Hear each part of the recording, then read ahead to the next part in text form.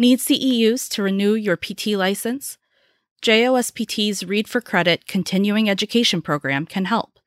Read and critically analyze one of many selected JOSPT articles, then take an online exam. Each successfully completed exam earns you 0.2 CEUs or 2 credit hours towards your license renewal. For a limited time, JOSPT Insights listeners can try one Read for Credit exam for free. Visit jospt.org/RFC and click on Get My Free Exam to take advantage of this offer. That's jospt.org/RFC. Click on Get My Free Exam.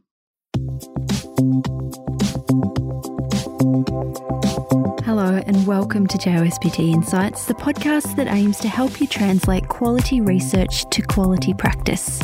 I'm Claire Ardern, the Editor-in-Chief of the Journal of Orthopaedic and Sports Physical Therapy. It's great to have you listening today. Today on JOSPT Insights, we're exploring how to design and progress a quality exercise program to help folks with rotator cuff problems.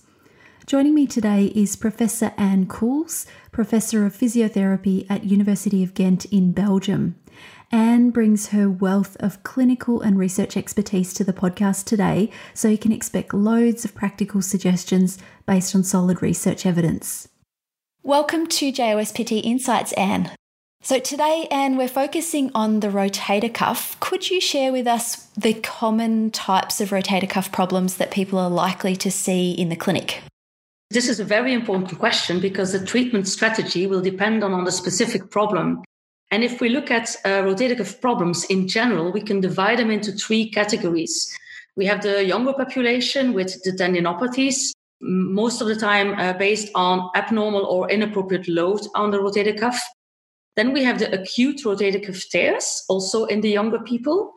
And these people very often are referred to surgery in early stages, although at this moment there is some discussion about that. Then we have the large group of degenerative atraumatic rotator cuff tears, people who have a rotator cuff tear at an older age, which is not based on a specific trauma, but rather on a normal aging process. So the age difference or the age classification between the traumatic tears and the degenerative one is a rather gray area.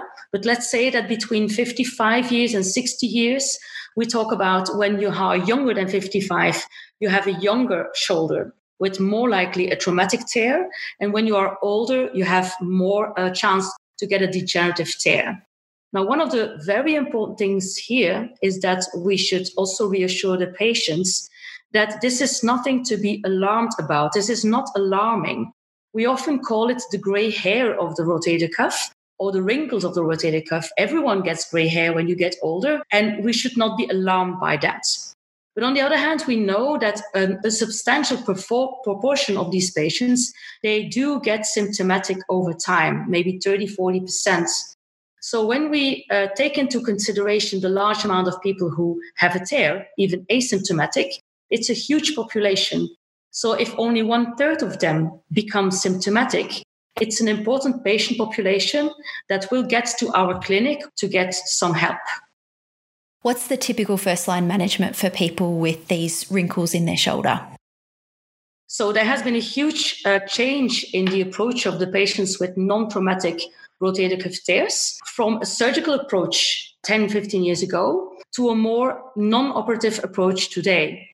There is some scientific evidence that shows that operative management is not better than non-operative management in patients with degenerative rotator cuff tears. We very often use the terminology surgery, and then we have the other thing. And the other thing is often called conservative treatment. Now, this is very non-modern, very outdated, and I think we should avoid the terminology of conservative treatment. It doesn't really make your patient believe in what you will do because it's so conservative. So I prefer to call it exercise therapy versus surgery. A non-operative or an exercise therapy approach is the primary intervention. In general, when you have a patient who has an isolated supraspinatus tear, who has not too much irritability in the tissue, and who has reasonable function but not optimal, they are referred to a physiotherapist for exercise therapy. Now let's talk about that exercise therapy and what are the key aims of that exercise therapy or that rehabilitation program? Well, the key goal of any therapy is, of course, to get the patient back at the functional level. But there is a little bit of gap in the literature here and also in the clinical practice on what we should do as a main goal in this exercise therapy. There are some voices saying that maybe we should train the remaining fibers of the rotator cuff to compensate for the ones that are torn. And there are other voices saying that we should not focus too much on the structure, but rather on the function. Now, as you will feel throughout this podcast, I'm a little bit a fan of the second opinion because I truly believe that once that the rotator cuff is torn in an older patient, it will never heal. It will never get back to normal again. So we should not focus too much on the structure, but we should focus on function. And when we go into the function of an elderly person, the main thing they want to do is elevate their arm above shoulder height. They want to comb their hair. They want to get something from the shelf. They want to open a window. They are not interested in performing external and internal rotation exercises. So the main goal is to optimize the function of the arm in daily life. But we do know that we have a deficient rotator cuff.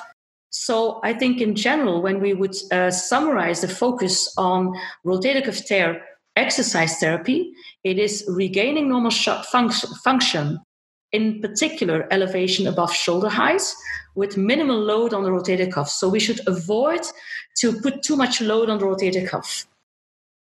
And you've done a ton of work with EMG, electromyography. How does EMG help us design better rehabilitation programs? Well, EMG is a tool that we can use to measure the activity of a muscle during daily movements, but also during exercises. So when your muscle is working hard, it means that, for instance, the tendon is loaded more than when the muscle is working not so hard, meaning that the tendon is not so much loaded. So what we do in research on many muscles, but in this case, particularly on the rotator cuff, we measure EMG activity on the rotator cuff during a variety of exercises. And then we can divide the exercises into exercises with a rather low load on the rotator cuff, meaning that, for instance, the cuff is working less than 20% of its maximal activity. And on the other hand, exercises with a high load on the rotator cuff, for instance, more than 60-70% of the maximal activity. So what we do in this context, when we have patients with degenerative rotator cuff tears, we look for exercises in which we know we train elevation, because that's the goal in these patients. But in the meantime, we look at exercises that have the lowest load on the rotator cuff. So we actually can achieve our goal without too much loading the muscles that are deficient at that time. So what does that program look like? Where does it start and where does it end up? What sorts of exercises are you putting into that program, Anne? So it's important when you design an exercise program that you take into account several factors, several variables, and we can divide them into two big categories. One category has to do with the exercise itself, what you can achieve with it. For instance, do we want to load the cuff or unload it? Do we want to increase strength or flexibility? So that's one big category. And the EMG studies help us to design an exercise program based on this variable. But of course, this variable doesn't tell us anything about the patient.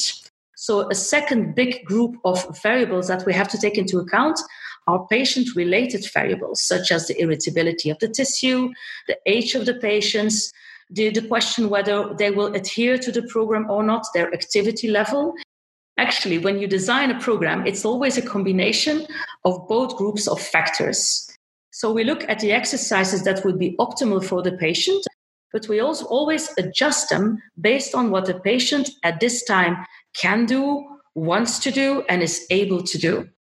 When we look into literature at exercises with a focus on elevation, unloading the rotator cuff, and working a little bit on the compensatory muscles, the deltoids, we come up with 3 series of exercises. The bench slides, exercises where you actually slide your hand over a bench or a ball or a towel. The wall slides, where you do the same, but then against gravity, against the wall. And then a program that has been designed by the Reading Shoulder Unit a couple of years ago by Dr. Ofer Levy, which is actually an exercise that consists of open chain exercises. So you use a weight in an open chain, but they give some compression forces in the joint, which makes the shoulder feel more safe. And these 3 exercises are known to have low activity in the rotator cuff and have moderate to high activity in the deltoid, and they all aim to work towards elevation. And could you paint us a picture? We're podcasts, so we haven't got the benefit of visuals, but could you paint us a picture of what 1 or 2 of those exercises might look like? Okay, so for the bench slide, one of the favorites, and then I'm a little bit more at the end of the stage of the bench slides, is that the patient is sitting beside a bench and with a hand on a ball. And then you give them an elastic band around their fingers, and the elastic band is put at the end of the bench behind them. And then you ask them to roll the ball forwards with the fingertips upwards so that they really use the ball as a gliding surface, and they go as far as they can, including a trunk inclination. And you can do that in a sagittal plane by telling the people just roll the ball forwards toward the corner of the bench, but also in a scapular plane by telling them roll the ball towards the opposite side of the bench. And this is a very nice exercise because you really strengthen elevation muscles because they perform elevation, but they're never working against gravity. And it's really an exercise that many people can perform for a long time with increasing resistance without having the burden of gravity. The second one is then, of course, the wall slide. And in the wall slide, you take the ball again and the elastic band, and you put the elastic band under the foot of the patient. So he stands on it. And then they have to glide the ball upwards as high as they can against the resistance of the ball and of the elastic band.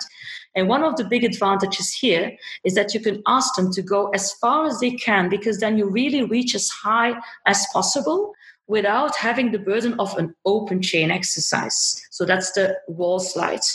Now, the so-called Levy program, which is a paper that has been published in 2008 in the Journal of Shoulder and Elbow Surgery, there the exercise is always the same. The patient brings his arm up passively, vertically, so that the hand is very nicely above the shoulder. And then they perform small movements within their safe range into more forward flexion or a bit less, as long as they feel safe. And they bring back the arm passively. So you take away the most difficult part of the exercise in terms of gravity works, because you bring the arm passively upwards. And the main progression of this exercise, and that's the nice part of it, is not that you change the position of the arm, but you change the inclination of the trunk. So if you put your trunk from a supine position into 45 degrees of inclination, then automatically when you do the same exercise and you bring your hand nicely above your shoulder, you suddenly have more inclination than when you are lying on your back. And the purpose is that the patient continues to do the same exercises, maybe with some more weight, but they really never have to work against gravity again. And we know from a clinical perspective, but also from a small pilot study we performed, that if you do these exercises for 12 weeks, in general, they have a much more functional elevation, in spite of the fact that we never elevated in an open chain with a large lever arm. I guess the next step is, how do you progress from these quite restricted exercises to then getting back to the function, all of the function that the patient would like to do? I tend to avoid pain during the exercises because I believe that in this population, pain is not really in favor of recovery. So I always try to find an exercise level without too much pain. They have to do many exercises a day, as much as possible, 3 sets of 10, as many times as possible a day, but without pain. And when they are easily doing one step, we go to another step. So it's an easy, very easy progression. And I usually try to reach that progression within 12 weeks. We know that in general, 12 weeks is a cutoff point for people for being satisfied with an exercise therapy program or not. So I always encourage my patients to be patient for 12 weeks to allow the program to work. So many patients that are really older, I mean 70 plus, 75, we have patients that are 85 years old. After 12 weeks of exercises and a reasonable recovery of elevation, we are fine. And then it's mainly the subjective measures of satisfaction that I use to progress or not. Now, what I usually use in this population, because this is not a sports population, so I use actually two measures, which is the GROC and the PASS, that really ask the patient whether they are satisfied or not with their program. And for our folks who are reading the research, they'll see GROC is the global rating of change and PASS is the patient accepted symptom state. So in the GROC, you ask the patient how much change they felt towards the previous measurements. And they can score that between -5 or +5. So -5 means I'm much worse than I was. 0 means I didn't change. And +5 means I'm really much better. When you have a GROC of 2, +2, this is a minimally clinically important difference. So as soon as I have +2, I'm happy. A second one that I use is the PASS. It's the patient's acceptable symptom status. There you only ask the questions, are you happy with the status you are now? Can you live with it? If they say yes, we're fine. If they say no, we have to continue. And we did a small pilot study recently on a small group. It was only 20 patients, but we gave them a tailored program, a program that's really adapted to their status. And we saw that the number of no answers from baseline turned into a significantly larger amount of yes answer after 12 weeks. So I think in this population, this is even more important than strength testing or mobility. Maybe a patient only has 120 degrees of elevation actively, but they are happy with that. So it's more important, I think, in this population to look for their subjective measures of satisfaction than the objective measures of range of motion and strength. What modifications would you consider making to a program for someone who has higher, say, sports-related function demands on their shoulder? If the patient, for instance, is a bit younger or very active, because we still have people who are over 70 who play 5 hours of tennis a week because now finally they have time to play tennis, then what I tend to do is I don't shift towards the really isolated cuff exercises, because I still believe that we have to manage the function and not the structure.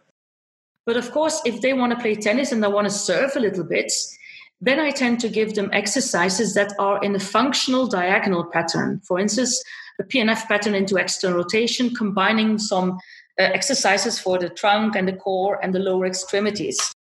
The 65, 70-year-old people who want to train more in view of their return to sports and their level to return of sports, I think we should increase the challenge of the exercises a bit more, not by training the cuff, but more like training the diagonal patterns.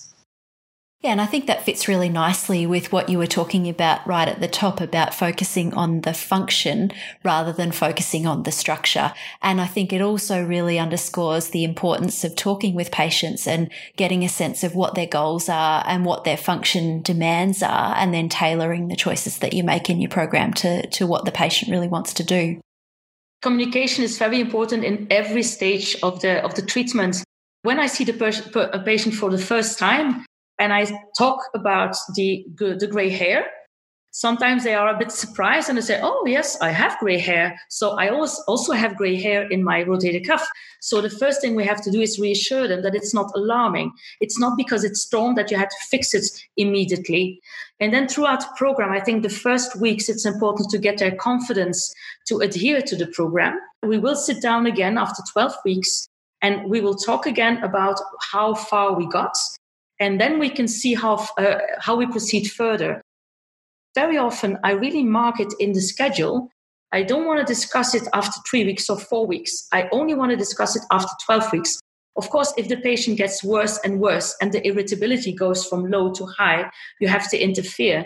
But I don't think it's a good thing that we change our approach every week, because then we lose confidence of the patients. And confidence is a very important issue. Two very important things here are the level of irritability, but also what the patient expects from the treatment. Now, Anne, you've mentioned irritability a couple of times, so let's talk irritability. Why is it important to consider irritability, and how do you define irritability? When we see a patient for the first time, the first thing we do is asking ourselves, do we see yellow flags, red flags? Is this patient appropriate for physiotherapy? And then we go to the next stage and we try to diagnose the underlying problem. Is it a stiff shoulder? Is it an unstable shoulder? Is it a painful shoulder, subacromial pain syndrome? Is it something else in the shoulder? But then it's very important before you start your treatment strategy to define the tissue irritability, because that defines what you will do today. Maybe your long-term goal has to do with the diagnosis, but your short-term goal has to do with irritability. We can ask 3 questions. Do you have pain now without doing anything? Can you sleep on your shoulder? And where is the pain and how far is it going down your arm? So if they say, I have pain now, I cannot sleep, it's going into my arm, we put them into the category of high irritability. And then we will choose exercises and an approach to really decrease the stress levels on the tissue. When they say, no, I don't have pain now and I can sleep on my shoulder and I only have pain in the deltoid region, for instance, in cuff problems, then we can go more for an approach of more stress on the tissue. You talked about your rehab program being 12 weeks, or 12 weeks being the time at which you would assess how everything's going. How many times are you seeing the patients each week? And then what are they doing at home? So I think this is a very important question, because 12 weeks therapy does not mean 12 weeks once a day going to the physiotherapist. So what I usually do is during the first 6 weeks, I try to see them once a week. And then during the next 6 weeks, I see them once every 2 weeks. So I see them 9 times in 12 weeks. Now, I know that the strategy is very depending from country to country. So I'm pretty sure that in some countries, 9 sessions will not be possible. But I also know that in other countries, they go to the physiotherapist every day. I think that a good monitoring, good education, and a good progression is necessary. I think in the first 6 weeks, we can progress every week. Now, these patients very often also have some range of motion deficits. So you can use your 1 time a week to also work a little bit on mobility if needed. If everything goes well and the patient is adherent to the program, we can really progress the program from a distance, only with a video conference.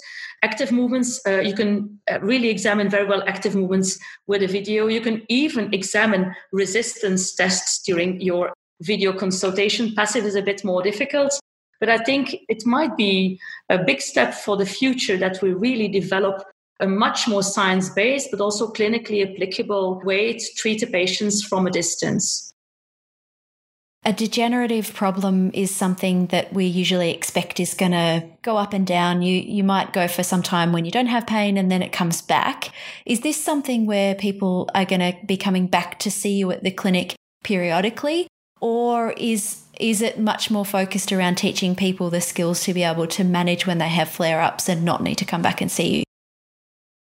I think once you have a rotator tear that became symptomatic and you are 65, the upcoming 20 years, it's very likely that you will have episodes again that you have some shoulder pain. But in the meantime, when we educate them well, we can tell them very well what to avoid and what to do in the periods of pain. We can teach them to take into account the irritability and not overdo in periods of high irritability.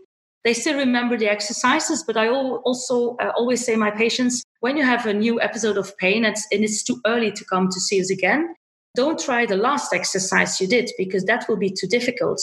Go back in your list of exercises and step back a few exercises. On the other hand, I think the shoulder that is getting older needs more care. So we know that in spite of the fact that people do exercises, it is very likely that they will be symptomatic in some periods again, and that they will come and see us again. And this has been a really great chat. Folks will be able to check the references in the show notes and catch up on exercise tips and all of the latest research. Thank you so much for joining us on JOSPT Insights. This was really a pleasure for me. I hope it was helpful and that will reach a lot of people. Thanks for listening to this episode of JOSPT Insights. For more discussion of the issues in musculoskeletal rehabilitation that are relevant to your practice, subscribe to JOSPT Insights on Apple Podcasts, Spotify, TuneIn, Stitcher, Google, or your favourite podcast app. If you like JOSPT Insights, help others find us.